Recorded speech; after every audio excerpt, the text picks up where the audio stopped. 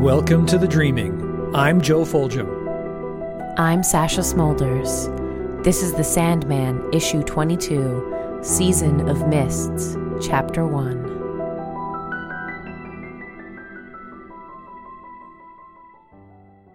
Starting off, as we do, with the cover.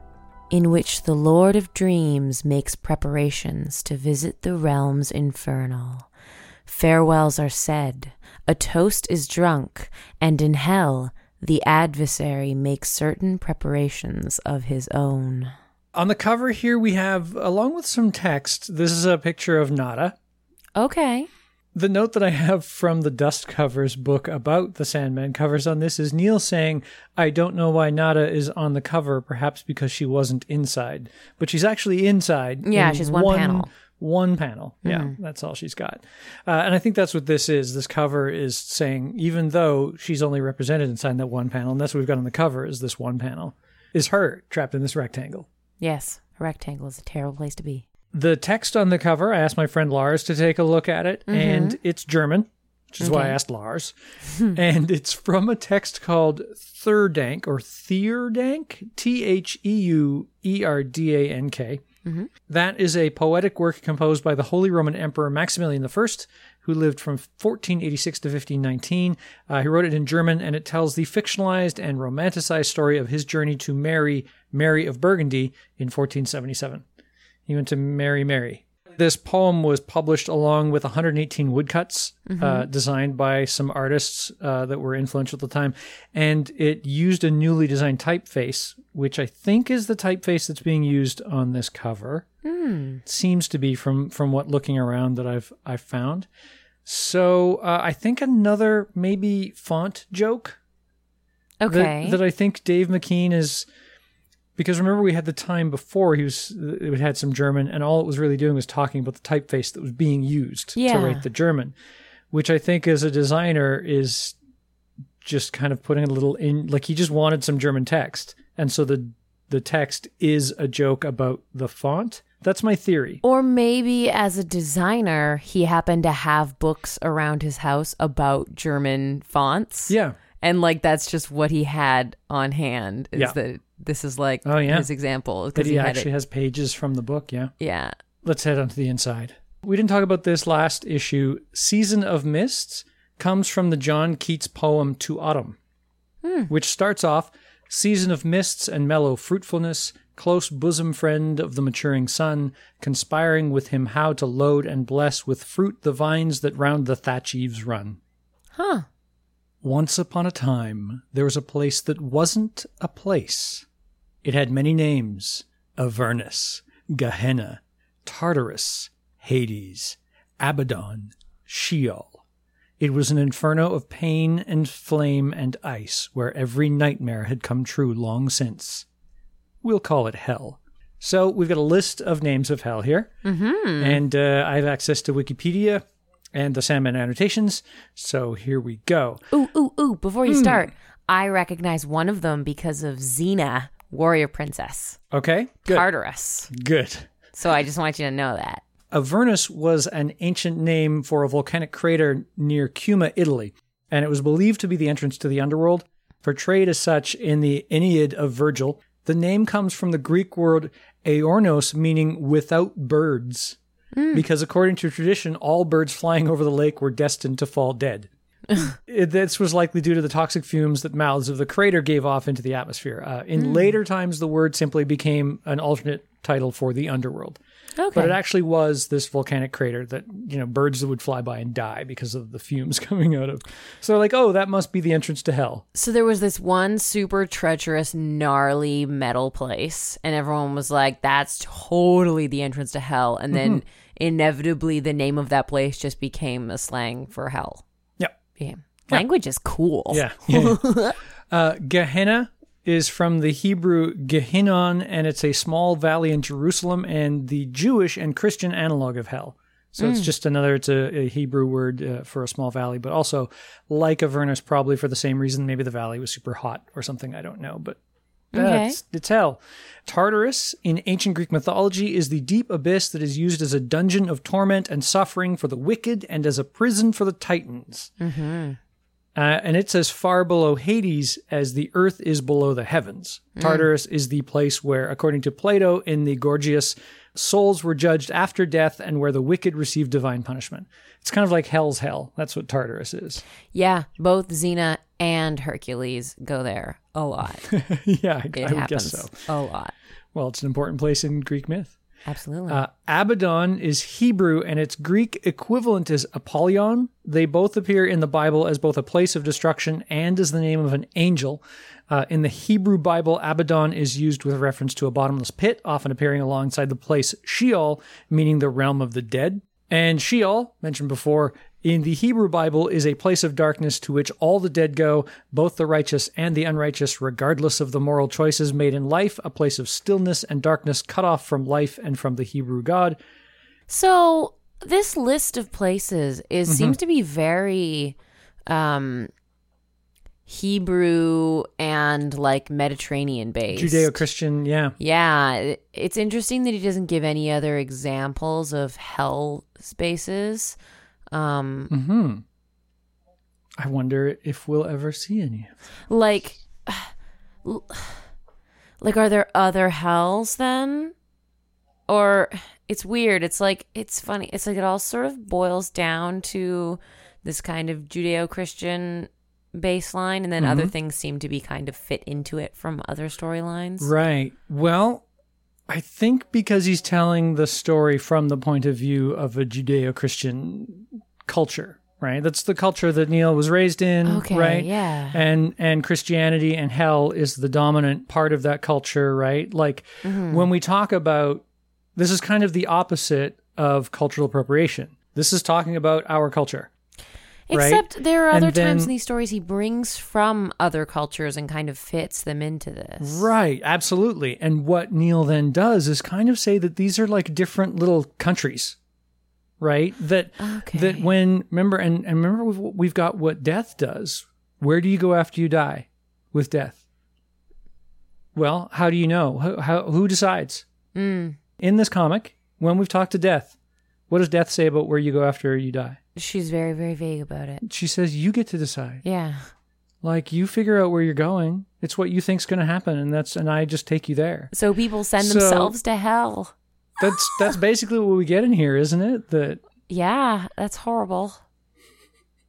That's horrible. Yeah, well, let's continue because we get some of that. It's great. The next bit is definitely graphic in the torturing. Amongst the actual storyline, what I'm getting here is this dude gets skewered like hardcore, and at first I thought it was just 2 spears, but it turns out it's like a little cheese fork. He gets cheese forked, and then this big lumpy monster with booby mouths goes and rips his arm off with one of the booby mouths. I assume that mouth is a booby mouth and not the mouth. Yeah. If I have one complaint about this first page here, it's that when it eats his arm, it kind of flips the side of the art there. Because on the one, it's facing to the left, and then when it eats, it faces on the right. I think the first few times, and even when I kind of reread this, sometimes I don't pick up that this is part of a chain of events. Yeah. That it just seems like they're just little shots. Like there's a shot of somebody standing there. There's a shot of somebody else getting skewered. There's the shot of a giant demon walking around. And especially if you don't notice that they're holding the skewered one. And then the tearing off of the arm, because it's flipped, I just initially thought, well, that's just somebody getting their arm eaten and ripped off. But really, this whole thing is one little sequence. Yeah, they should have flipped. Like if that last image was mirrored, it would have made more sense. Yeah. For sure. I don't want a terrifying booby mouth monster to bite my arm off, and like not just bite it off. It's not biting it off. It's tearing it so that the bones separate and all these stringy bits. Ugh, it's not good. My arm is not a chicken wing. No, I don't want that either for you or me. Oh, good. We have a solid anti-demon arm eating policy. Especially booby mouth demons. Yeah. Feels like a betrayal. Yeah. And then over the next page, we get to see Lucian's library. And he's hanging out with Matthew, which is great because Matthew's new, right? Dream seems to have had a raven, right? But Matthew's a new one, so he gets to go, what's up with this library of yours? Yeah, he gets And to ask he all gets these to explain. questions. Yeah, it's great. So the books that we've got in Lucian's library, which he mentions, you'll find none of these on Earth. In this section, for example, are novels their authors never wrote or finished except in dreams. And we have Smith and Jeeves were favorite characters of Comedy of Manners author P.G. Wodehouse.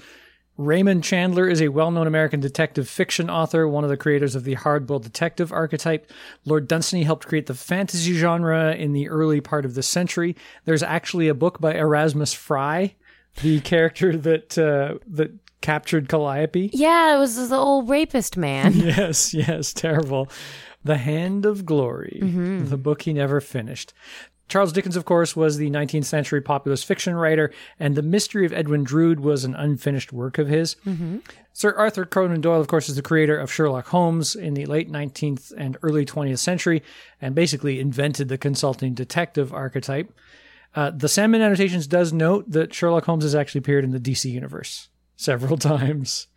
Up to this point, Holmes has appeared in Crisis in Action Comics 283, Joker number 6, Sherlock Holmes number 1, and as well as Detective Comics 572 and Eclipso number 7 and 8. Only Sherlock Holmes number 1. I must assume there was never a number 2. I'm guessing, yeah. Or else he would have shown up in it. That's a note I pass on straight from the Sandman Annotations without having checked out. Okay. James Branch Cabell was another early fantasist. G.K. Chesterton, of course, we've mentioned before, the colorful author of the early 20th century. Fiddler's Green took his form. Oh! Yeah. Yay! And Chesterton wrote a book entitled The Man Who Is Thursday. I've read it. It's good. I don't know if I understood the whole thing. I think I should... I need a podcast that tells me what I wasn't getting. But it was good. I enjoyed it. And he left unfinished The Man Who Was October. J.R.R. Tolkien elevated the fairy tale or high fantasy to literature with his Hobbit and Lord of the Rings books. The Lost Road was an abandoned time travel story which would have linked his fictional world with our day and age, complementing C.S. Lewis's space trilogy. Yeah. And then the last one is another Alice in Wonderland. Yeah, sequel. Lewis Carroll. Yeah. Which is the pen name of Charles Dodgson. He wrote Alice's Adventures in Wonderland and Through the Looking Glass, and Lucian is replacing Alice's Journey Behind the Moon, which would have been a wonderful book to read. Yeah. And there's lots more in there, I'm sure. We just don't get to see it all. So Lucian lost the library and then got it back? He had to track down some books, I guess. In the same way, I'm guessing, based on what we've read so far, in the same way that Morpheus had to hunt down some of his lost dreams, I think Lucian probably had to hunt down his lost books. So I think then at first read through, I was a little confused as to why they showed us this scene. It felt unnecessary, but now it actually kind of shows the stakes of if Morpheus goes and is lost again, it's showing you a little bit of what happens when something like this is lost. So the fact that, Lucian is getting this library back is showing us, that important things get fucked up when Morpheus disappears, and that's what's at stake here is Morpheus fucking shit up. And we get, speaking of stakes, we get straight from Lucian, I am the keeper of the library, Matthew. Without it, I am nothing. Were it to be destroyed again, it would destroy me as well. Yeah. Not Lucian. Yeah. I like his style. Yeah. Yeah, Lucian's great. And then a hologram I guess. Of Morpheus appears. Not the most flattering shot of him. No. For somebody who poses a lot. I think that's because he's a little worried and upset, right? It shows on his face. I think Dream's Dream is expressive, but he's not always expressive emotionally, right? I think that he looks kind of just less handsome when he's upset or worried. That's my feeling anyway. And we get a little bit of information, which I've kind of hinted at before. Matthew didn't know he could do that. Not that that's that difficult a trick to do. And Lucian notes, Matthew, our Lord is Dream. This is his castle, his seat of power at the heart of the dreaming. In this place, he can do whatever he wishes. There seems to be in the setup very much when you're in your own realm, you are very powerful. Which also sets the stakes up for the fact that Dream is leaving his realm to go, give a talking to go tuss it up with Lucy in his place. Well, his home turf. I think he's hoping he'll go, hey, I'd like to get Nada back, and Lucifer will be like, cool, yeah. Yeah, I'm sure that's all just going to go down with a little handshake and, He'll just hand it right over. Yeah. Here you go, buddy. All yours. Now we'll see. Mm. I think the gangway amigos witch on a broom. Yeah, who is that? Pretty sure that's the fashion thing. Oh. Remember we mentioned the fashion thing before? Mm-hmm. And now she seems to be wearing kind of a Zatanna costume. I'm not sure exactly what's going on. I mean, Zatanna wears heels and fishnets. Yeah, maybe Zatanna's wearing the heels and fishnets, and fashion thing just grabbed the top part because they were in such a rush. I'm just imagining how uncomfortable a broomstick pantsless would be. Slivers. All I'm saying is slivers. That's a dream broom. Okay. It might be furry and warm. I don't know why furry was necessary. It's like riding a little dog. Ew. Gangway, amigos. Yip, yip, yip, yip. And Morpheus talks to his dreams. He has the most metal throne. Yeah, like candles. I'm skulls. sorry, Game of Thrones, with your throne made of swords that are all melted together. That looks like garbage compared to this candle skull thing that Dream's got going on. Yeah, and we get our credits written by Neil Gaiman, drawn by Kelly Jones. Oh. Inked by Malcolm Jones III, colored by Steve Oliff, lettered by Todd Klein, associate editor Tom Payer, and editor Karen Berger. It seems I'm going to have to leave this place. I may be away for quite a while. I might not be coming back. And then Morpheus explains to them, he basically recaps what happened in Sandman number 9. Mm-hmm. With Tails in the Sand, falling in love with Nada, and her saying no, and him condemning her to hell. And he follows it up with, it has been pointed out to me that I may have acted hastily, mistakenly, wrongly, that what I did was not honorable. So I intend to go to Hades and set her free. I feel like he's really downplaying how much of an asshole he was. Right. Like, he's not arguing it, but every time he brings it up, it's like, I may have acted hastily. May? You may. Yeah. Yeah. Yeah. We're on to you. Dream. Matthew says, so you go to hell and bring her back. Big deal. And then we get a recap of the Sandman number 4. Yeah, wherein he had that deal with a demon where they played the story game. Yeah, with Karanzan. I see that name and I think chorizo. Yeah, chorizo. Sausage man. And he embarrassed Lucifer in front of all of his demons. Remember that? In hell. Yeah, well, didn't he say that was the thing about I could take away your dreams for what is hell without dreams of something better? Yeah, what would hell be without the dream of heaven? Lucifer's mad, though. That's what we get from this. Yeah, Lucifer's mad. And we're getting like all sorts of juicy, endless information here, right? We get the information at the heart of the dream, he can do anything. But we also now get, if I am destroyed, another aspect of dream will fill my shoes. I trust you all will make my reassumption of the role an easy one. So I guess because that's part of what endless means, is that technically they can die, but a new one just kind of shows up. Yeah. Okay. I guess. Yeah. Is this new one going to be less douchey? We don't know. He also notes he might be imprisoned in hell, and that would be like what happened, of course, in Sandman number 1, and he stresses to them, don't let that happen. Yeah, that would be bad news bears. Yeah. I've made certain plans to cover this, which I will discuss with some of you individually before I leave. However, let me make one thing quite clear. I do not wish to see this world fall into ruins. I do not want to see a repeat of what occurred last time I was gone. Yeah. So when Mom and Dad are gone, don't throw a party and wreck the house. Remember last time I left and you guys kidnapped a kid and set up a new dream world in his brain? Yeah. Don't do that again. Dang it. Yeah. And Then we get to see just how unraveled he is by his cloak at the end. I love it. That his cloak is just like, it's like this little living entity showing off how disturbed he is. Mm-hmm. Morpheus sent everybody else away, it seems, but Matthew stuck around. Mm-hmm. And Morpheus Dream's a little surprised by that. I thought I sent you back to Eve's cave. And the Sandman Annotations does note that Neil has said that, yes, Dream's ravens live in the cave with Eve. So in the previous Eve comics, when she was a host of horror comics, she had a raven with her. Okay. So they're kind of saying that's Dream's raven, but it hangs out with her. Okay. Matthew's like, I didn't go. I wanted to stick around. Do you mind? Yeah.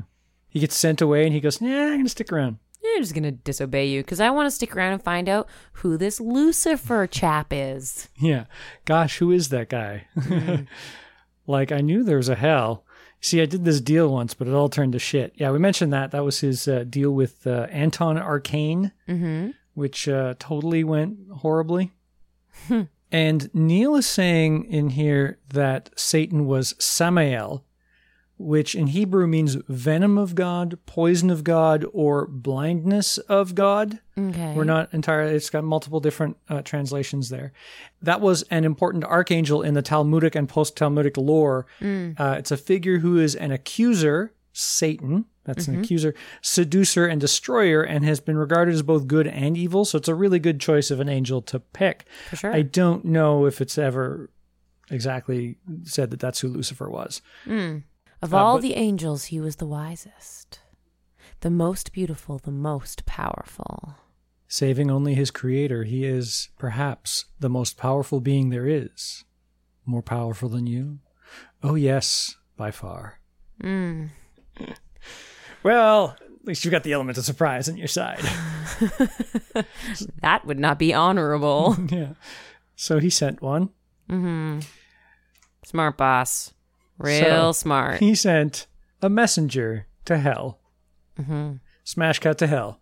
The Sandman Annotations notes that there is an angel named Alson, who is one of the guards stationed at the gates of the West Wind, and Alekino might be Neil saying this is that same angel after the fall. Because some of the demons are angels that fell with Lucifer, and some of them are just other things. Okay. I guess. Now is Alekino the angel, the big one with the chain body harness? Yeah. Okay. Yeah, he's responding to the one. He claims to be a herald, an envoy from the realm of the Dream King. And who is the straight out of The Walking Dead character? We don't have her name yet. Okay. We'll call her Half-Face. Half-Face. Yeah. And I have translations for her. In this panel, she says to Cain after he says, Prince Lucifer, she says, shut up, scum. Speak when you are spoken to. Get down on your knees. When I first read through this, I just assumed she was speaking some demon language and I wasn't supposed to know what she was saying. Oh, okay, yeah. And then it was the second read through, I was like, oh, is she actually saying stuff I should be able to figure out? Yeah. And it's poor Cain who's been sent as a messenger to hell. Poor Cain, the first murderer, kills his brother over and over again. Okay, poor Cain. Okay, I have more sympathy for Abel, for sure. But they're like a duo, so, you know, his beard is extra long in this too. As we learn, Cain has like this amazing privilege because of his mark. Well, let's get to the message. I love it. Ahem. From the Lord of the Dream World, Prince of Stories, Monarch of the Sleeping Marches, his darkness, Dream of the Endless, to his infernal majesty, Lucifer called Morningstar. Greetings. Our right trusty and well-beloved cousin. No, not the message, just the content. He is coming here. He hopes you will allow him access to your realm, but whether you will or no, he is coming. There. Shall we take him out and destroy him now, sire? And Half-Face says, eat his face. You know, she should only eat half of it and keep the other half and just stick it on with some tape. Oh, yeah, that's a good idea. She should eat the other side. She'd look kind of weird, though. I think I can Photoshop that. I'll check it out. Okay. Lucifer points out, you cannot hurt him, and even Lucifer cannot give you their permission. Cain is under the protection of one far greater than the Lord of Dreams. And he quotes from the King James translation of the Bible, Genesis chapter 4, verses 15 and 16. And the Lord said unto him, Therefore whosoever slayeth Cain, vengeance shall be taken on him sevenfold. And the Lord set a mark upon Cain, lest any finding him should kill him. And Cain went out from the presence of the Lord and dwelt in the land of Nod on the east of Eden, where you still live, eh? The land of Nod being where you nod off. Yeah. Land of dreams. So Neil's, again, tied all, we mentioned this before, but Neil's tied that together. I love it. Neil, I think, has extended this to not just slaying, but also just harming. So that, and I've seen this in other things, that if you were to basically punch Cain, you would then feel like you got punched 7 times, or you would end up getting punched 7 times because of the curse. So the mark of Cain specifically is so people are supposed to see that and be like, I am not going to mess with this dude because his punishment is that he has to live. He has to live, and also not be helped by anybody. Like you couldn't help him either, but you couldn't kill him. That's what it meant. Now, is that the same mark? Is that related at all to like stories of the Antichrist, where they're supposed to get a mark on? Oh, that's the mark of the beast. That's the mark of the beast. Yeah, and this is the mark of the Lord, I think. Okay. It we're talking about stories, and a lot of these come from a lot of different writings, and they're trying to collect them together. So it's more kind of where the general idea is and what you can do with them when you're telling stories like this. Totally. I'm not a biblical scholar, so I can't tell you what the quote truth is. That's fair. And Lucifer respects this choice. Yeah. You're under his protection. Dream was sensible to send you as his messenger. Any other envoy would have returned with his liver in his mouth. But he knew that. Loose his bonds and leave us. And Half-Face says, But my lord Lucifer. Do you wish to make us repeat ourselves? So Lucifer also speaks in plural. The royal we. Yes. Yes. Cain, you must know, of course, of the Cainites. Can't say that I do. Gnostic sect, 2nd century. This is all accurate, by the way. They rejected the books of the New Testament in favor of the Gospel of Judas. Also true. What they were, from the research I've looked up in the 2nd century, were people who read, I think, the Bible or heard about Christianity, and they said, wow, this God of the Jews is really cruel and nasty. Therefore, the people he hates must be pretty cool. So we like Cain. That is specifically the take I would probably take from that, too. Right? Because it was like, look how nasty and mean to everybody they are. So this guy must be good. And this then, Jehovah guy's a real asshole. And I think then they argued that, well, he was actually the stronger of the brothers, and because he had the meat and stuff. I couldn't find too much on the details of them, but they definitely did exist in the 2nd century. Then he goes on to say, they believed that we, meaning Lucifer, created the heaven and the earth, and that you were the persecuted party in that unfortunate affair with your brother. They also held that the way to salvation was to give in to lust and temptation in all things. I couldn't confirm that. This could be Neil just deciding the way it worked. And no greater percentage of them turned up here than of any other religion. Amusing, isn't it? I wouldn't know. I love this little last bit. Well, he's coming back. Isn't that wonderful? He looks so smug. I know, he's so... Something different is happening in hell after a billion years? I don't know. Well, it's been 2 years since Dream was here last. I thought it was 2 years since he got out of... Yeah, it's 2 years. About, yeah. 2 years. Wonder if that seems longer or shorter in hell time. I think time in hell probably feels really long. Next jump goes to what I am going to say is an ugly baby. There's some kind of like evil Lex Luthor look going on in that kid right there. It's true. Yeah. Also looks like he's wearing a little wig cap. That's the shadow. I know. I understand that, but it also looks like a wig cap. Yeah, it's like a hairnet. It is an unfortunate choice of a place to put a shadow. I'm guessing it's drawn from a photographic reference. In which case, I'm sorry, kid. That kid is now. Ugly baby. If that was a kid drawn in, this would be 89. They would be now 27. My age. They would be me. This is me as a baby. That's you as a baby. No, I'll let you know I was a much cuter baby than this baby. This baby is ugly. It's not that baby's fault. Ugly babies can't help it. Yeah. Well. So we get to meet Hippolyta Hall again. Mm-hmm. And who's her friend? This is her friend Carla. This is Carla's first appearance. We last saw Hippolyta back in Sandman number 12 after Morpheus had basically pulled her out of Jed's head, killed her husband, and said, oh yeah, that baby that grew up in your belly inside the dreaming, that's mine. Yep. Dibs. He basically poked the baby and said dibs. And a reminder, she is the Fury. Yeah. The Sandman annotations reminded me that Daniel is not just linked to Dream by being gestated in the dreaming, which Dream shows up here to remind her of, but also to the triple goddess, to the Fates, because the Fury that she inherited her powers from was one of the Furies, one of the Fates, which is all the triple goddess stuff tied together. Yeah. So this kid is both dreaming and fate related and is very special. Special baby. Mm-hmm. Well, Carla feels very similar to me about this baby in that it looks just boiled. Bald and just boiled. Yeah. And then Dream shows up and we find out why she's named the Fury. She gets mad. Yeah. I'd get mad too if some weird trench coaty dude who killed my husband just walked up to my baby and said dibs. Yeah. Yeah. I have come to see your son. That is all. You killed his father. If you think I'm going to let you touch him. And then he does it. And then he touches him. He just... What are you gonna do? Stop me, mortal? Ugh. And the baby doesn't like it. Look at that face. It's not a happy baby getting poked in the face. And then she looks real mad. I don't know who you really are, but it's your fault that he doesn't have a father or a name. He's my son. He has nothing to do with you. By the by, his name is Daniel.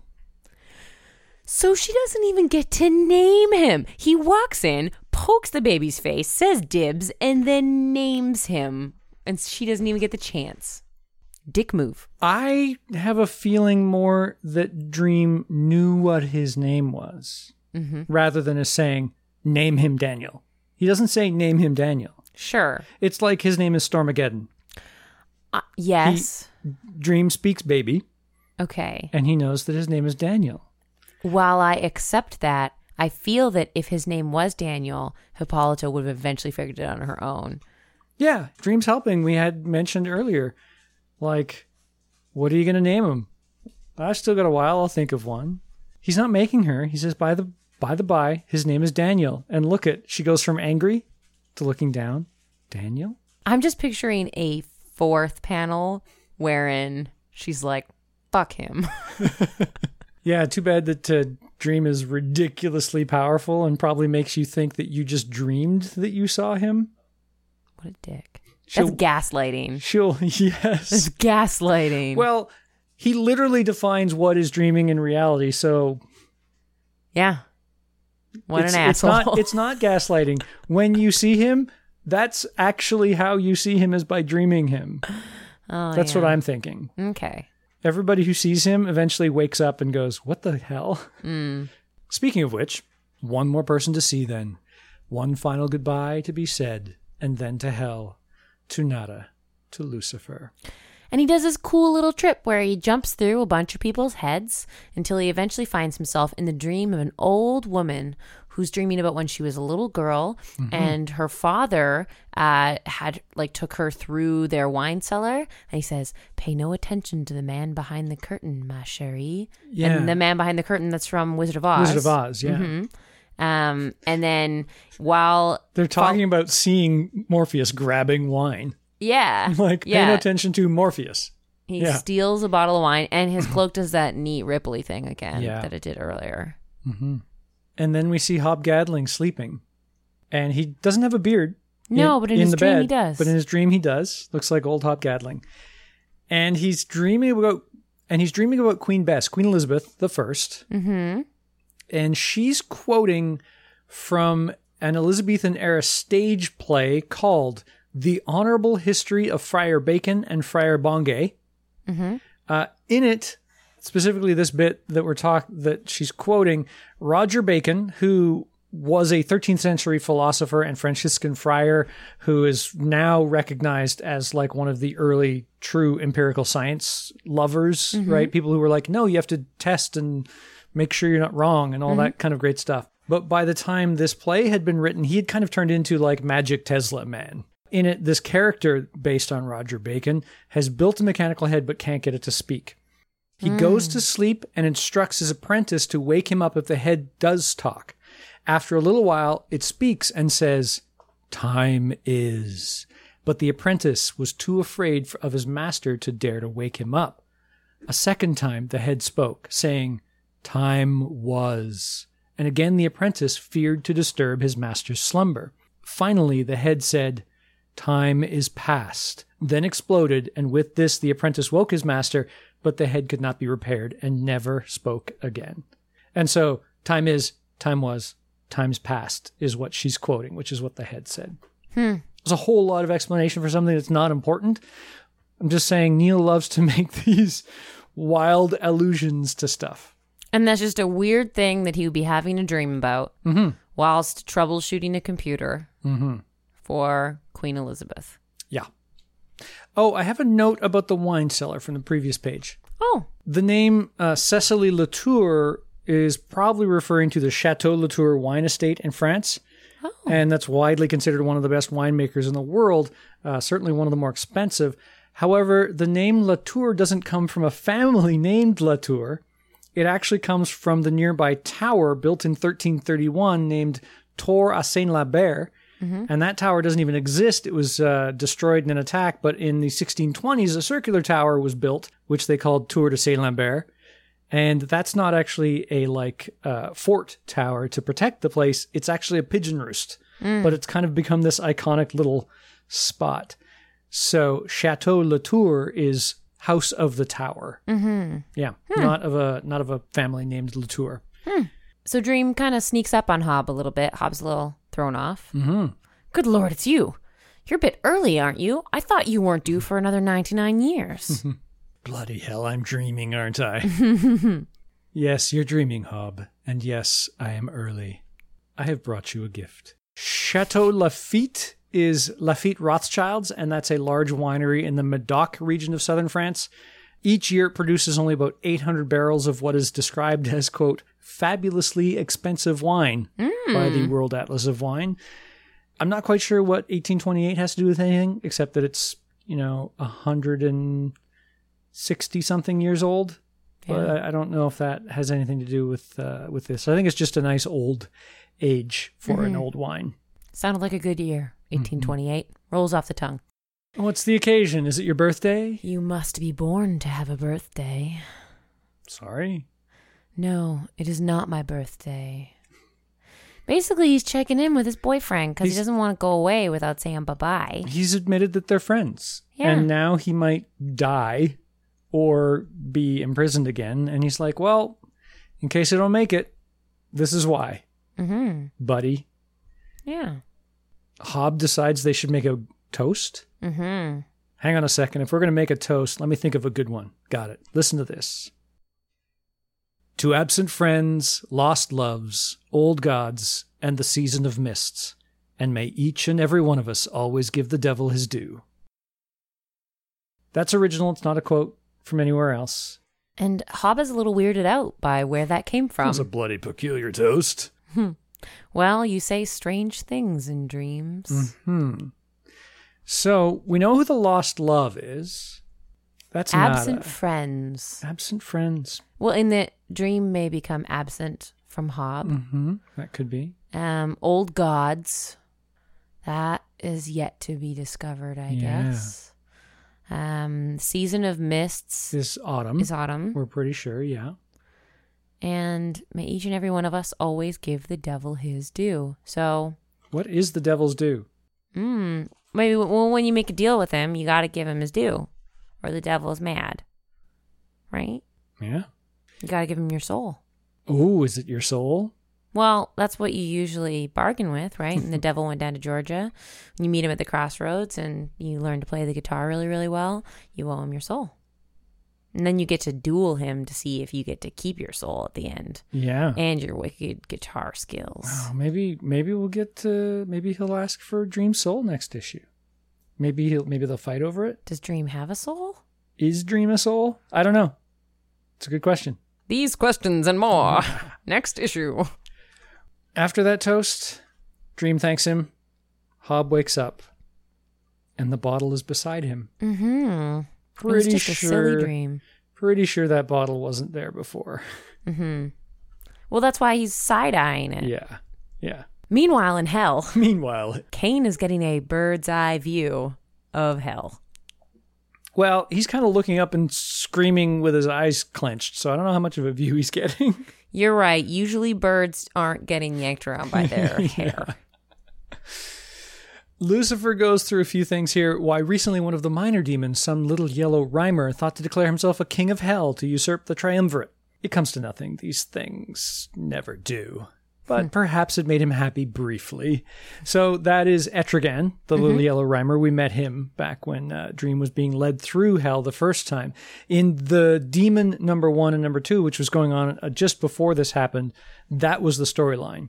That Etrigan basically declared himself king of hell and got rid of the triumvirate that had been there. It had changed a bit. The Trinity originally consisted of Lucifer, Azazel, and Beelzebub. Azazel was replaced by Belial, and then Etrigan's coalition deposed all 3 of them. And Lucifer's basically going, just kind of let it happen. Lucifer, you are deposed. You are no longer king of hell. As if merely saying something were enough to make it true. They believe themselves Lucifer's equals, Cain, all these pitiful little gnats. But there is only one that we have ever owned to be our superior. There is but one greater than us, and to him we no longer speak. Oh, thank you, Lord. Thank you. Yeah, I don't think with his mark that Cain is used to being afraid. Yeah. Still, better to reign in hell than serve in heaven, little brother killer? That's a quote from Milton's Paradise Lost. Whatever you say, Lord Lucifer. We didn't say it. Milton said it, and he was blind. Yeah, Milton was blind for most of his writing career and had to dictate his works to a secretary. So he sends him home. And then flies away laughing. And then makes the battle call to the demons. One of them looks like an anglerfish with skeleton T-Rex arms. Eating the bottom half of a person. Hola, you, all of you demons and damned nobles and slaves. It is Lucifer who speaks, the first among the fallen.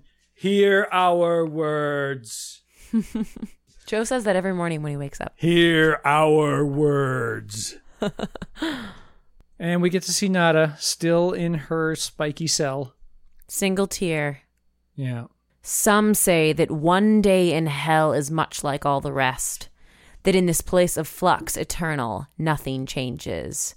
But this day in hell, this day you shall all remember forever. And so shall he. Eek. Yep. That's definitely a locker room rallying talk. Yeah. There. Yeah. And Cain comes back, and Cain is very upset. Yeah. And Morpheus is nice to him. Rest, my servant. You have done well. And you can't see until several panels later, but he does fall asleep when after rest. When he puts his hand on him. Yeah. You can't see it until the last panel, but he's asleep on the floor. Yeah. And there goes Dream with his cloak and his helm. So, how are you enjoying the season of Mist so far? It's cool. I like this cool portal to hell. I love this final shot. It's great. Like, it would make a good poster for sure. Yeah. So what do you think's going to happen? He's heading to hell now. We've had the setup. He's going to arrive. What happens? Lucifer versus Morpheus, round 1! Yeah, my instinct is to think that they're going to fight, but I think it's going to be more like the last time he was in hell, where there will be some kind of... It'll be more of a mind game, some act of trickery and magic as opposed to just brute force. That just kind of is how Lucifer works. Yeah, it's also how Dream works. Dream doesn't just, punch people. That's not really what he does. So any ideas on what that would be then? I know that, with the wide open cosmos and supreme cosmic power, they could do just about anything. How do you think it's going to go down? Well, it's difficult because... Last time they already kind of had a story off. So Yeah, it's not going to be a story off. I will tell you, they're not going to just do some little game. Yeah, no, I think that Dream is going to have to trade something to get Nada. I think Dream is going to have to trade someone or something to get Nada. That's going to be it. You have to give the devil his due, and the devil feels like owed something. Right. You know? What And do you so think that he'll have is? to balance the scales. I don't know. What does the devil want? Certainly wants vengeance against Morpheus for embarrassing him. So he wants to embarrass Morpheus. At the end of the Sandman number 4, one day, my brothers, one day I shall destroy him. Yeah, That's but what Lucifer could mean a lot of things. Right. And I think in this instance, he's going to ask Dream to give up something else. And maybe it's Daniel. Or maybe it's... Maybe the soul of a Fury dream gestated baby. Yeah, maybe that's why they showed us Daniel in this particular issue.